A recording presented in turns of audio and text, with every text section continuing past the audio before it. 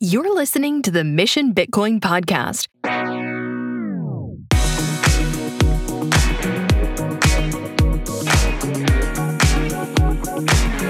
All right, welcome everybody to the Mission Bitcoin podcast, where each week we explore Christian responsibility in adopting Bitcoin. I'm Matt Solik, your host, and we're glad to have you with us. On this week's episode, Patrick gets to sit down with Adam Moore, a digital marketing director with a full-service agency.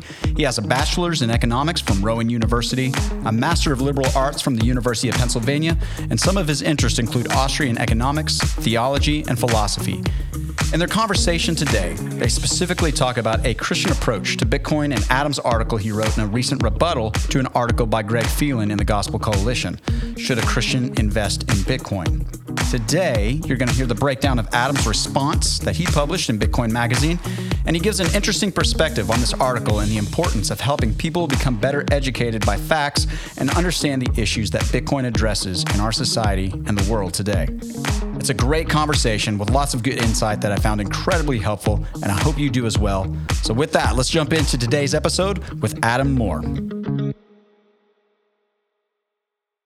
Adam, thanks so much for joining us on today's show. I am really interested in talking to you about your reply to Phelan's article out of the Gospel Coalition, and that's kind of why I reached out. But I think we've been following each other for a while on Twitter. And for the audience's sake, why don't you just kind of introduce who you are and what you do, and let's dive into, where we should stand as Christians. And I'm really interested in getting your thoughts as it relates to Bitcoin, obviously, on this. So why don't you just tell us who you are, and we'll go from there. I am a Bitcoiner, and I've been in the space, as they say, since 2017. At that time, I was more involved in alts than Bitcoin, but I soon got converted to, follow the one true coin. I'm also a ruling elder in a PCA church, Presbyterian Church in America, outside of Philadelphia. So I've been very interested in the intersection of faith and Bitcoin for quite a while. And then I saw the article from the Gospel Coalition, and I just had to respond to it. I'd been planning to write a bunch of things related to faith in Bitcoin for a while.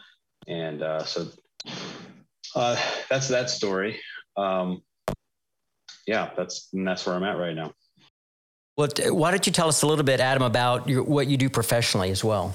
Oh, sure. Yeah. Well, I worked for the federal government for about 17 years, and I got tired of that. So actually, while I was still working there, I was doing some entrepreneurial stuff and started a marketing agency and started doing digital marketing for various types of companies. And kind of through that experience, I started gaining a lot of skills that were really useful in the real world. And so for the last 3 years, I've been working for a digital marketing agency, or a regular full traditional marketing agency, as a digital director, or the director of digital media outside of Philadelphia. So I have experience working for the beast, federal government, and entrepreneurially. And now I work for a private company that does a lot of SEO work, Google ads, Facebook ads, and all kind of media buying and things like that for local clients. Fantastic. Adam, give us your view on, what the Christian response should be to Bitcoin. And do that briefly, because we're going to wind this back into the article. And, I want to also talk about the legacy thought leaders out there like Dave Ramsey. I think that we really need to get our heads around, as Christian Bitcoiners, how should we think about approaching talking to other believers about Bitcoin? Because I don't know about you, but I can't imagine you're much different than me or any other Bitcoiner. It really becomes an evangelical sort of commitment once you find out about Bitcoin. It's almost like we're preaching the gospel. And so what should the Christian's response be to learning about Bitcoin? Right. So my eschatology and my worldview on the kingdom of God really pushes me in a hopeful, positive direction, where as we move forward in history, we see the expansion of the kingdom of God flourish instead of detract and retract from the world. So when I see things like tools of dominion, like money and technology and things like that, I see those as positive things that God has given to us through his common grace to humanity to affect change in the world, ultimately for his glory and for the advancement of his kingdom. So money as such is really just a tool of dominion. It's a tool to carry out the work that God has for us in the earth, which is to be fruitful, multiply, subdue the earth, and also go into all the world and preach the gospel to every living creature.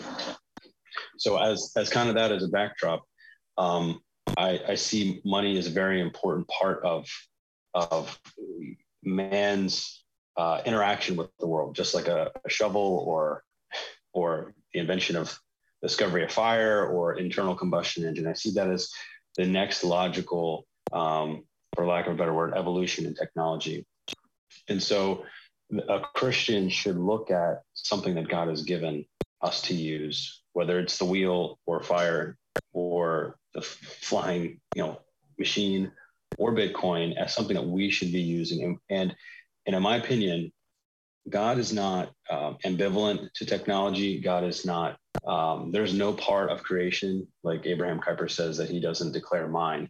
And so whether it's our personal finances, whether it's monetary policy in general, whether it's technology, internet, whatever it may be, God has an interest in all these things. It's part of his creation. Math is part of God's creation. And so we as Christians need to be conscious of that in using the tools that he has given us for his glory and for his kingdom. Totally agree. But there seems to be a disconnect between a lot of Christians' response and handling of money, economics, and what you just laid out. And I even know from my own personal experience, when you hear someone from the pulpit talk about money, you usually get the immediate cringe factor. And, I've been a believer since I've been a freshman in high school. And so that's not a unique experience. It seems to kind of be a universal experience. What do you think, if money's so important, if the Lord wants us to use money for his glory, why do we have that response as believers? You mean the negative response? Why is that the general kind of negative response? Yeah. What's interesting is, so the world talks about money, and their thought of the way Christians and believers think about money is that money is evil. And so you can hear the Bible verse misquoted, money is the root of all evil, which is, as believers, people who know the Bible, we understand that it's the love of money is the root of all kinds of evil, is really the way it should be translated. And so it's been said that Jesus talks about like two things in the New Testament more than anything else. And I think one is money and the other is hell. Money is a very important aspect of the way that the world works. And the reason why is because, like I mentioned before, it is a tool of dominion. It's a tool of our calling to work as human beings and to advance his kingdom. But there's often times, like in the Garden of Eden, like in the commandments that God's given to the Israelites and all these different things, we tend to corrupt the good things that God gives us. And so we take the good and perfect gift that God has given us, and we turn it into something negative. We turn it into something for our own use and pleasure. And James says, you have not because you ask not. And when you do have, you spend it on your lusts. And so part of our sinful nature, as it relates to in our fallen condition, as it relates to money, turns these things negative. And so we need to retrain our mind and see things the way that God sees them. So it's not just, this money is of the world and that's Satan's kingdom. We need to see it as it is something that God has given us for our good, for the advancement of his kingdom. And so let's use it that way. Go ahead. No, Adam, that's great. I mean, that's fantastic. So when you're talking to other believers, is that how you approach it? Because it seems that typically when you have these discussions as it relates to Bitcoin, it invariably runs into, the investment thesis of Bitcoin. And it seems like we naturally gravitate towards that versus what you just outlined. Do you have a different experience? So I really like the way Saifedean lays it out in the Bitcoin Standard, where the first 10 or 11 chapters of the book talk about money as a construct and what money is. And once you understand what money is, what it's good for, then the Bitcoin part comes later. And a lot of people, when they come into Bitcoin initially, they're interested in the number go up technology. They're interested in investing, getting more money, and then cashing out in the future. And those people, I would not consider them Bitcoiners as such. I consider a Bitcoiner as somebody who has an ideological commitment to changing the way money functions in our society, and that pervading not only the monetary sphere and the financial sphere of our society, but into politics, into the way we live our lives, into just the improvement of civilization and society as a whole. So, go ahead. No, Adam, go ahead.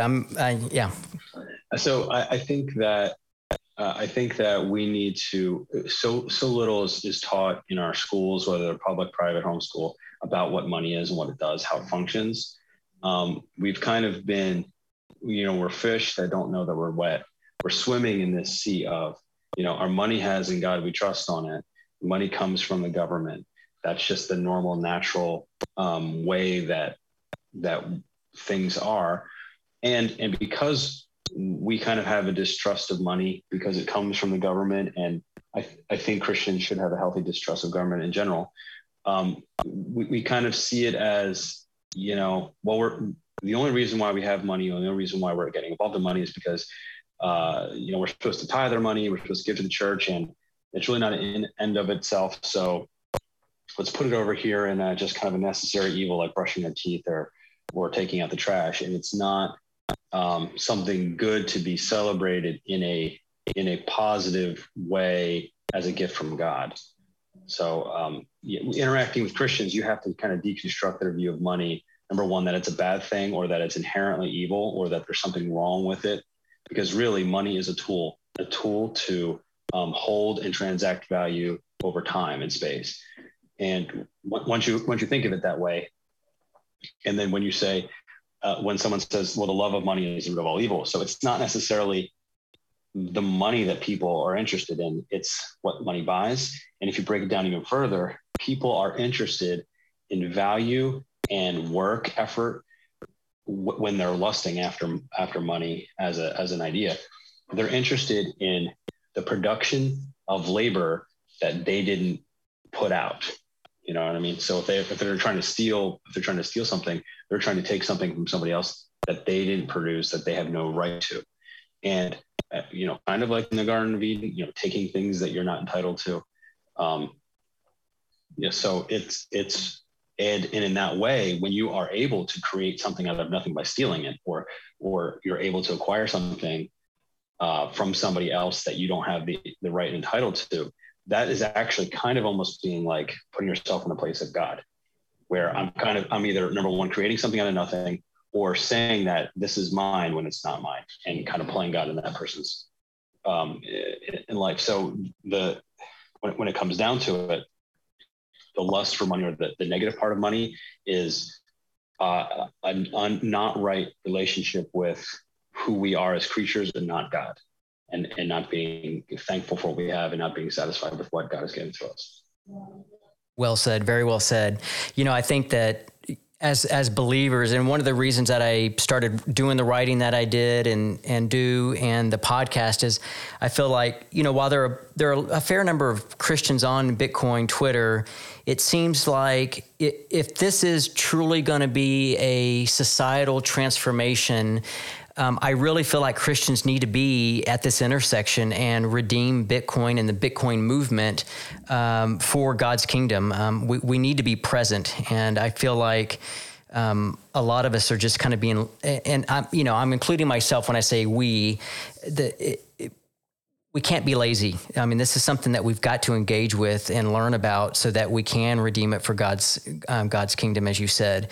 And I was writing an essay this morning and just thinking about the inventions of man that have transformed mankind. You go back to fire, the wheel, electricity, steam engine. And if you really think about it, the gospel, God's kingdom, could not have advanced without any one of those. And there have been incremental inventions and technologies that have helped beyond that. But if you think that every technology is ultimately under God's purview, as you mentioned, to expand his kingdom, then absolutely, if Bitcoin is this important, then we definitely have to be taking control of it for sure.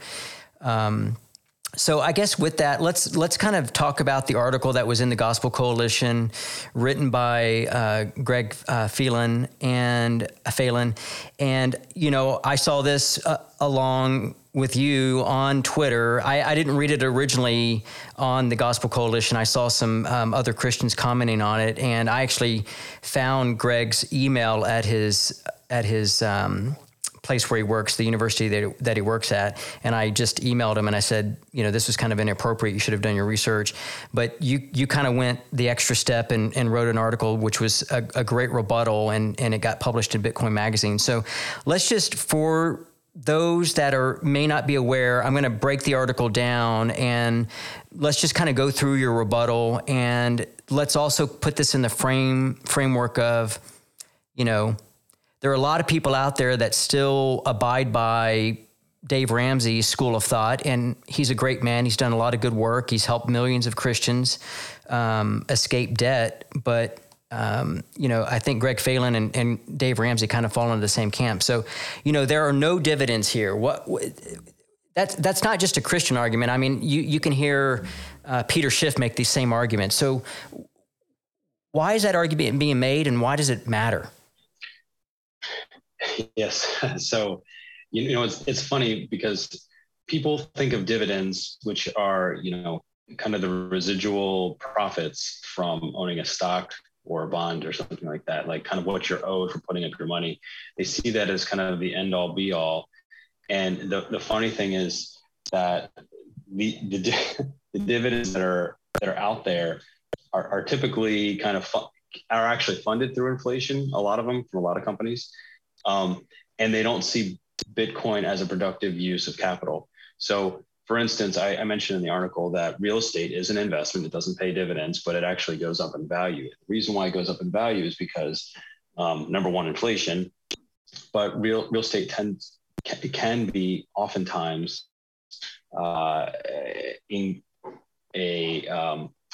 increase in value because it becomes more desirable, because there's more people on the earth, that are making more beachfront property.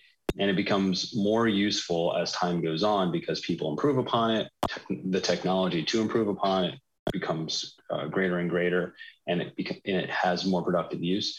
So the idea that just because Bitcoin doesn't have a dividend doesn't mean it's not a productive asset. However, I do say that with a caveat. I believe that Bitcoin is really a speculative asset, because what you're trying to do, and the benefit of owning Bitcoin now, because before it becomes completely monetized, is that it's a speculative attack on the dollar and all the forms of currency, which means that you are betting that your investment is going to pay off and more people are going to want that Bitcoin in the future. So, for instance, even gold prospecting and gold mining, like if you think about it, that's not a productive activity in the economy, right? It's not a productive activity because you're spending energy, time, resources to dig gold out of the earth when we already have gold. It's not as if it's a hugely interesting industrial metal. It does have some industrial uses, but it's not extremely useful as an industrial metal compared to the monetary value that it has. So Bitcoin's major value from an investment thesis perspective is the transformation of society from monetary policy that is soft, easy money or not hard money to one that's hard money. Yeah, and that argument right there, though, that last caveat is, when we normally invest, we don't need to put that into our equation of investment, and that's definitely new within the Bitcoin framework for sure. And I love this, that, I'm looking at Phelan's article again, and we'll have you rebut, but so as an asset, Bitcoin should have no value at all, but as a currency, it might. So just, it's fundamentally, I don't know how to respond. I know you do, but respond to that. Yes. So as a currency, it might, and right now, the investment thesis for Bitcoin is the delta between its non-monetary use and it's just kind of its collector's value right now amongst Bitcoiners and people are interested in it, and its future monetary use. And so if Bitcoin becomes a currency, it becomes the currency, and it becomes the dominant currency, and then possibly becomes the only currency. Once that happens, then there really will be no speculative premium on Bitcoin. It will just be money. Like I remember when, before I was really well versed in cryptocurrencies, when Tether first came out, I remember seeing it on the Coin Market Cap, and I was like, wow, it's only $1.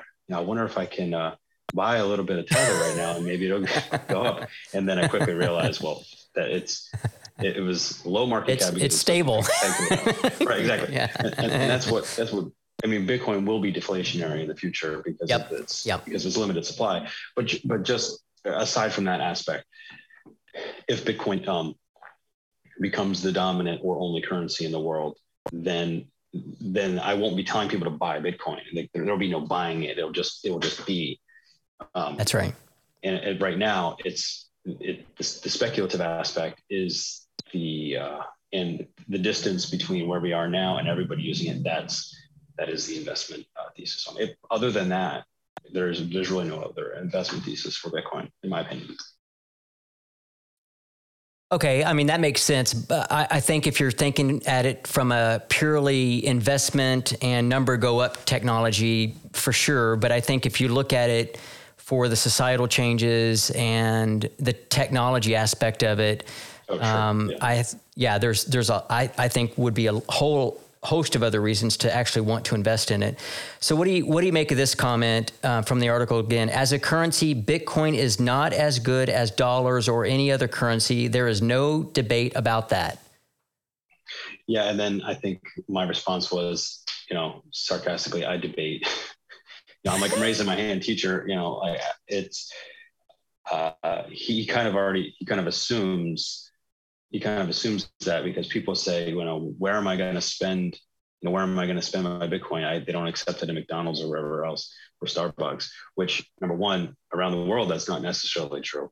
But number two, nobody accepts, I can't pay for my coffee with a check, or I can't pay for my Starbucks with a money order, nor a wire transfer.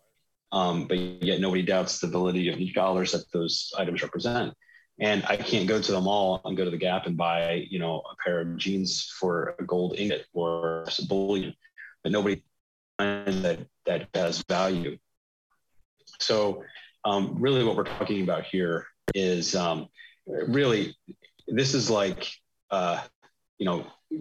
Bitcoin being on the 1 yard line, first and goal, and about to punch the ball into the end zone, and you celebrating that your team's going to win. On the other side there, like the idea is that, all these other forms of money, whether it's wire transfer, gold, checks, regular bank accounts, those are all subject to seizure and to failure and have their own technological limitations. Whereas now that we're truly in the information age with smartphones and QR code readers in your phone and all that stuff, we are about to Bitcoin usage and availability on top of that with the Lightning Network is about to explode in such a tremendous way that it's almost like when Paul Krugman said, the internet's like a fax machine or whatever his thing was. Like it's a ridiculous statement when you think about it. True. Well said. And, as we go through the article, we get to the actual Christian response and how should Christians feel about Bitcoin? And he immediately just goes into, well, how do you feel about gambling as an investment strategy? I I don't know why he can make a leap like that and just get away with that. Yeah. So gambling assumes, we'll put it this way. I kind of do agree with him in one aspect when it comes to altcoins and things that are not Bitcoin. And so I think we do need to separate that out. I know a lot of people, including Christians. I've done this in the past, where I was interested in trading these things because the sole investment thesis from my perspective was that somebody else is going to pay more for it in the future. And therefore I'll dump it on them. I'll get money. I've since repented of that kind of mindset. But it really is a gamble. It's a negative gamble, or put it this way, we're relying on the government to maintain its monetary policy in such a way that we are going to survive and thrive as a society. That's a terrible bet. And we have currently found a way to exit, not even in a bloody way or like a civil war or anything like that. We have a way now to change that whole thing. And so the only gamble that exists is whether or not there's a bug in the code somewhere that nobody's discovered, whether governments are going to start shooting people for owning Bitcoin and like start an actual war. Other than that, I can really foresee no other black swan event that would cause Bitcoin to die. I mean, it just, there would have to be some kind of massive change in the minds of millions of people who are actually holding Bitcoin before it were to go down in a significant way. Yeah. Yeah. I think when I think of the word gambling, I think of, chance and not only chance, because chance you might actually break even, but the odds are actually stacked against you in a gambling environment. And I think that anybody who fundamentally understands Bitcoin is, you're not going to lose if the math is right, if the code is right, as you stated, and if the market cap is what it can be, and if hard money always wins against soft money, then this is not a gamble. I think it's probably the exact opposite. Those who are still in the fiat system are the ones that are gambling, not those that are within the Bitcoin system. And I find it pretty interesting. One of the last paragraphs or sentences, he says that Christians should be excited to invest in ways that serve the common good, whether by using their retirement funds to align values and investments, or by providing funding for a car wash to provide jobs, or in any number of other ways investing creates and serves. I'm not sure what to make of that. Yeah. Again, I don't even necessarily disagree with that as a concept. So firstly, there's a couple different items here. So when one person is productive, everyone benefits from it for many reasons.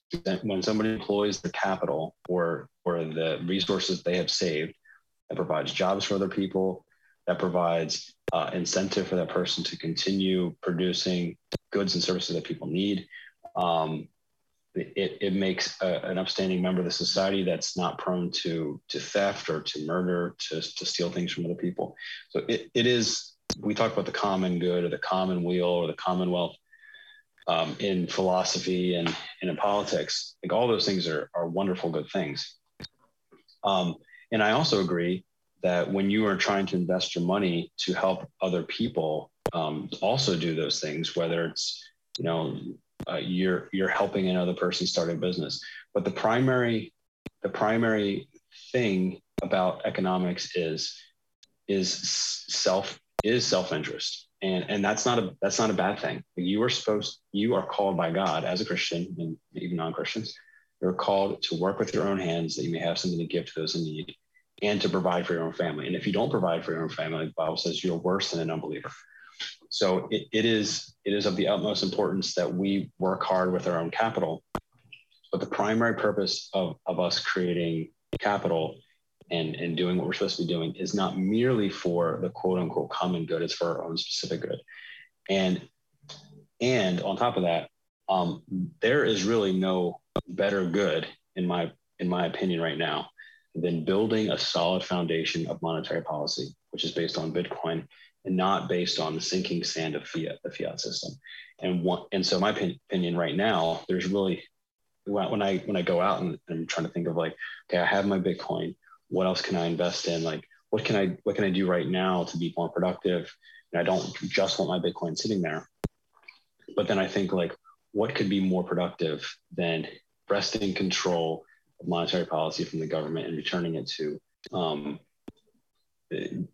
humans who are abiding by a common set of rules that benefit everybody else.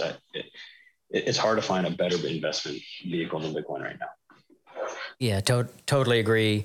You know, your rebuttal was fantastic. I think Phelan's arguments were definitely flawed and not well thought out. But as we transition to fellow believers and the church at large, I think it is going to be personal evangelism, quote unquote, of Bitcoin that creates mass adoption. We don't have a corporation behind us promoting Bitcoin, but I mean, do you think there's going to be a pivotal event that happens, or do you think it's going to be each one of us kind of evangelizing our fellow Christian friends and telling them about Bitcoin? Is that what it's going to take? So there's a couple of things here. Well, one thing I want to kind of bring up tangentially to this, and I think this might explain it. I got you mentioned before, I'm interested in the expansion of the kingdom of God. Not only in my own personal heart and my own personal family, not only my church, but all over the world. So not to get too controversial, but I think this kind of does touch on eschatology slightly. And I tried to orange pill somebody who is very heavily into dispensational theology. And for those of you who may not understand that type of thing,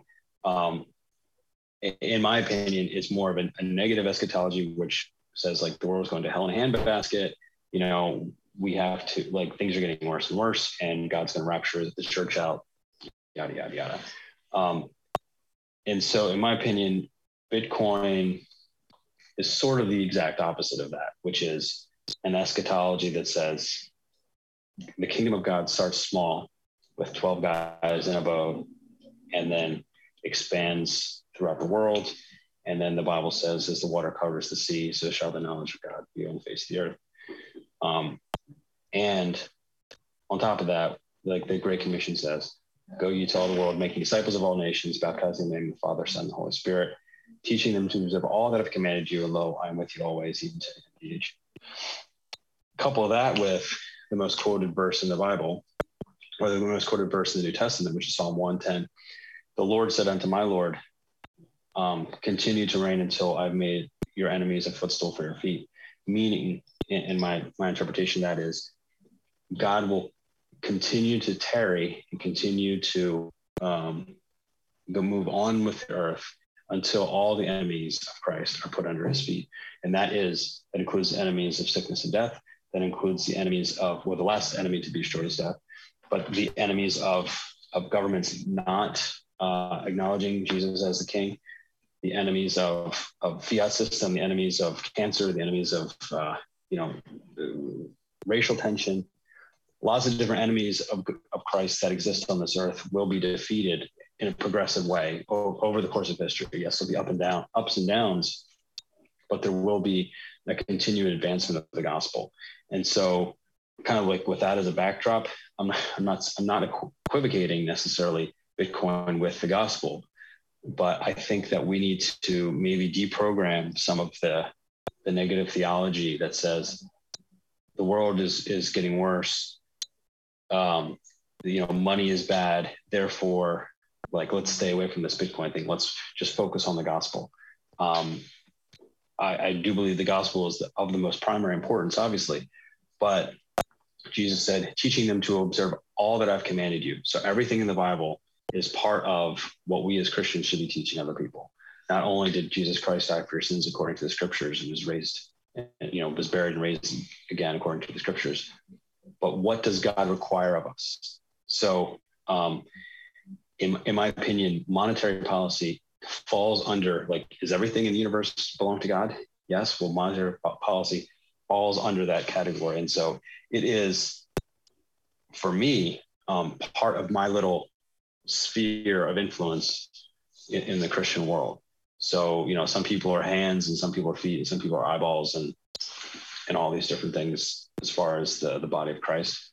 My little part to play, at least at this point in my life, is to help carry the message to say, we've been operating our lives in a negative way as a society, as a country. Let's do something different, and that will help us carry the kingdom of God further in a more positive way.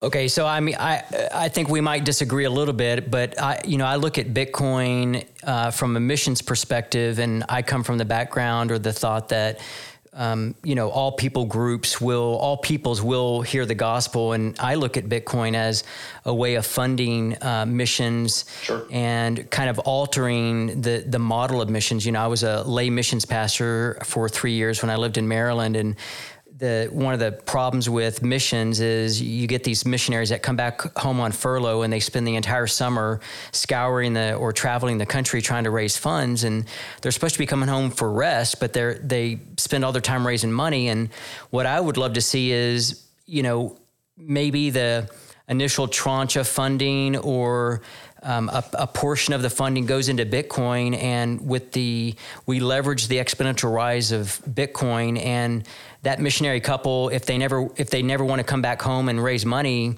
because of the value of Bitcoin, they may never have to. Or, providing Bitcoin mining rigs for remote villages with stranded energy, and so we could go and build a church, dig a water well, but why don't we provide a source of income where they're not dependent upon us? So for me, that's where I'm excited to see Bitcoin used within the church and on the mission field. I mean, I think we're both coming at the same thing, but sure. Slightly different perspective. But that's what I see the value of Bitcoin for the church and missions. So Adam, tell us a little bit about where your church is personally. I mean, how big is the church that you attend? So our church is probably approximately a regular attendance of around 110, relatively small. I think actually not that small for the Northeast, and especially where I live, highly Catholic area, high Jewish population. But we're in the Presbyterian Church in America, so we're evangelical, kind of a Reformed tradition. And my church specifically, we have a lot of people in my church that have invested in Bitcoin. And I know all the ruling elders of our church have invested in Bitcoin. And, I'm your typical Bitcoin evangelist, so I've talked to everybody about it. I currently have been saving a portion of my tithe in Bitcoin and holding it aside, as well as contributing regular dollars as well. But I'm in the process right now of figuring out a way to have the church accept Bitcoin with the trustees and the financial people who deal with the finances, educating them a little bit better so that they understand key management and all those different types of things. And getting to a point where we can actually accept Bitcoin. Maybe not everybody's going to be 100% on board the entire way, but some people want to be able to give in this way. And I think it's good for us to start. It's going to be a slow transition at first, getting people just start to think in sats, start to think in Bitcoin, so that it's part of the transition. Like in the rest of our lives, like most of us still think in dollars, and we pay our bills in dollars, and we have to convert before we convert the Bitcoin into dollars before we transact in it generally. But I have bought things in Bitcoin, and I'm planning to give money in Bitcoin. And I think slowly but surely people will start to understand the value of Bitcoin.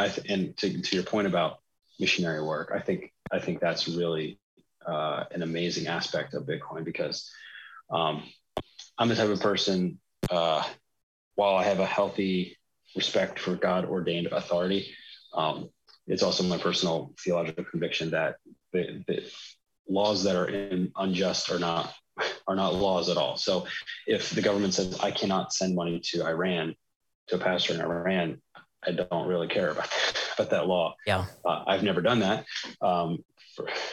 Thank you, FBI, CIA, just in case. But I mean, to the underground church in China, to wherever, number one, the remittance fees for wire transfers is super high. The time, even if it's not a specifically sanctioned country, the remittance time is long. The potential for seizure is always present. The cost is high. I mean, imagine being able to kind of like stream lightning sats to a missionary under, in a hostile regime or something like that. That would be an amazing way for the gospel to go forward. And so if we onboard more Christians, and if it does what we kind of think that it's going to do, it's going to be an amazing boon for the missionaries that we can send from this country, from the United States and from other countries, to be able to evangelize other people. So I'm really excited about that. Yeah, and the way I look at it too, and looking at the truths of Bitcoin and the Bible, for lack of a better term, we live in a post-Christian world, and it's harder and harder to relate to unbelievers because they don't understand the language that we speak. But if Bitcoin penetration is about 2% of the global population right now, if we can draw parallels between Bitcoin and Christianity, which I've done, that in my mind just becomes a great evangelical tool. So I'm excited about that, and that's what I'm passionate about. That's kind of part of, again, why I've done my writings and the podcast. So I'm excited about that. Adam, I mean, kind of encompassing everything that we've talked about, if you wanted to kind of drive home one key thought to those believers out there, and obviously most of the people that are going to be listening to this podcast are probably Bitcoiners, but maybe is there something that we could hang our hat on as we talk to fellow believers that you think would be kind of an effective takeaway from this discussion, and in particular, the work that you did in rebutting Phelan's article? So one of the most important aspects of Christianity and Christian thought and Bitcoin is the idea that it really is good money, and it is in keeping with the eighth commandment. So the eighth commandment says, "Thou shalt not steal." So anything that tends toward theft, deception, is evil and wrong, and we want to be promoting things that are good in the sight of God. So, in my opinion, things aren't neutral. They're either pro God or anti God, and so there are very few things in the Bible that God calls abominations. There's the Proverbs lists 7 things, but the Bible also calls diverse. The King James talks about diverse weights and measures, or a diversity, kind of like scales that are false, or the balances that are false. And so the concept is, playing with 2 sets of standards, not having one standard. I think it's in Numbers or Deuteronomy. It says you should have a just ephah and a just hin. So these weights and measures that were used in commerce to conduct trade and to transact value across various people and in various parts of the marketplace. And Bitcoin is really a fulfillment kind of that just money. So there's a scale that is completely even and balanced. We all know the issue and supply and the supply schedule. We know we can verify all transactions going back to the Genesis block. We can everyone's in consensus. It's almost like a reversal of the curse of Babel, like where people were scattered amongst the earth and they didn't have a common language. Like through the magic of technology, you can get these, translator apps and stuff like that. And it's almost like you can see the reverse of the curse of sin happening, flowing from the foot of the cross. So we sing at Christmas time, He comes to make His blessings flow as far as the curse is found. Well, is the curse found when it comes to money and the corruption of our monetary system? It is. So therefore, we should be promoting and championing places where the victory of Christ over sin touches this aspect of our lives. And so we need to be promoting that. When I talk to other Christians who haven't been orange-pilled yet, they look at me like I have two heads when I say stuff like that. But I really I think it's important, and it's not just in this area. It's in the medical field. It's in the supply chains. It's in education, especially. There are lots of places where we should be champions for things that conform to the image of Christ, more toward the image of Christ. And that's right. If we do that, I don't think you really can't lose truth in all those other areas and truth in your money. And I think God is pleased with that. Amen. Well said.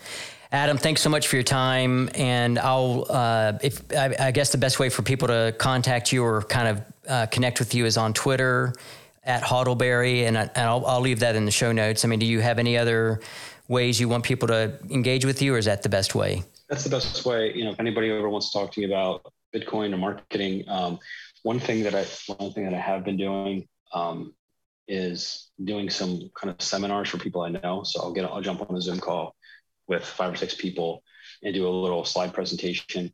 I give them a starter kit with a listing of articles that they should read, books that they could buy, things like that. So if anybody has any interest in learning more about that type of program, it's basically something I'm just doing on my own. I can give them a slide deck that might help them, and they can kind of create their own. But it's something I'm very passionate about, and I'm not really selling anything Bitcoin related. I don't have any Bitcoin projects going on where I'm making money or selling anything. It's just me passionate about this subject. Awesome. Fantastic. Thanks, Adam. Thanks so much for your time. Thanks again for joining us for this week's podcast. If you know of someone who would benefit from hearing this episode, please be sure to pass it along. We are still continuing our project in Panajachel, Guatemala on Lake Atilan. Patrick recently spent some time there as we continue taking ground and building this community as a Bitcoin circular economy. We're excited to get to share with you some of the details of that project, but there is still time for you to participate with us. You can learn more about the project on Twitter at Lake Bitcoin. Also, our desire here at Mission Bitcoin Podcast is to help you along in your understanding of Bitcoin, your understanding of who Jesus is, and how you can be used for the greatest good. If you're sensing you can use some help and clarity of direction for you in any of these areas, or if you'd like some help for your church in adopting Bitcoin, we would love to talk. Start a conversation with us by visiting the links in the show notes of today's podcast. Next week, we're back with another brand new episode. So until then, have a great week, everybody.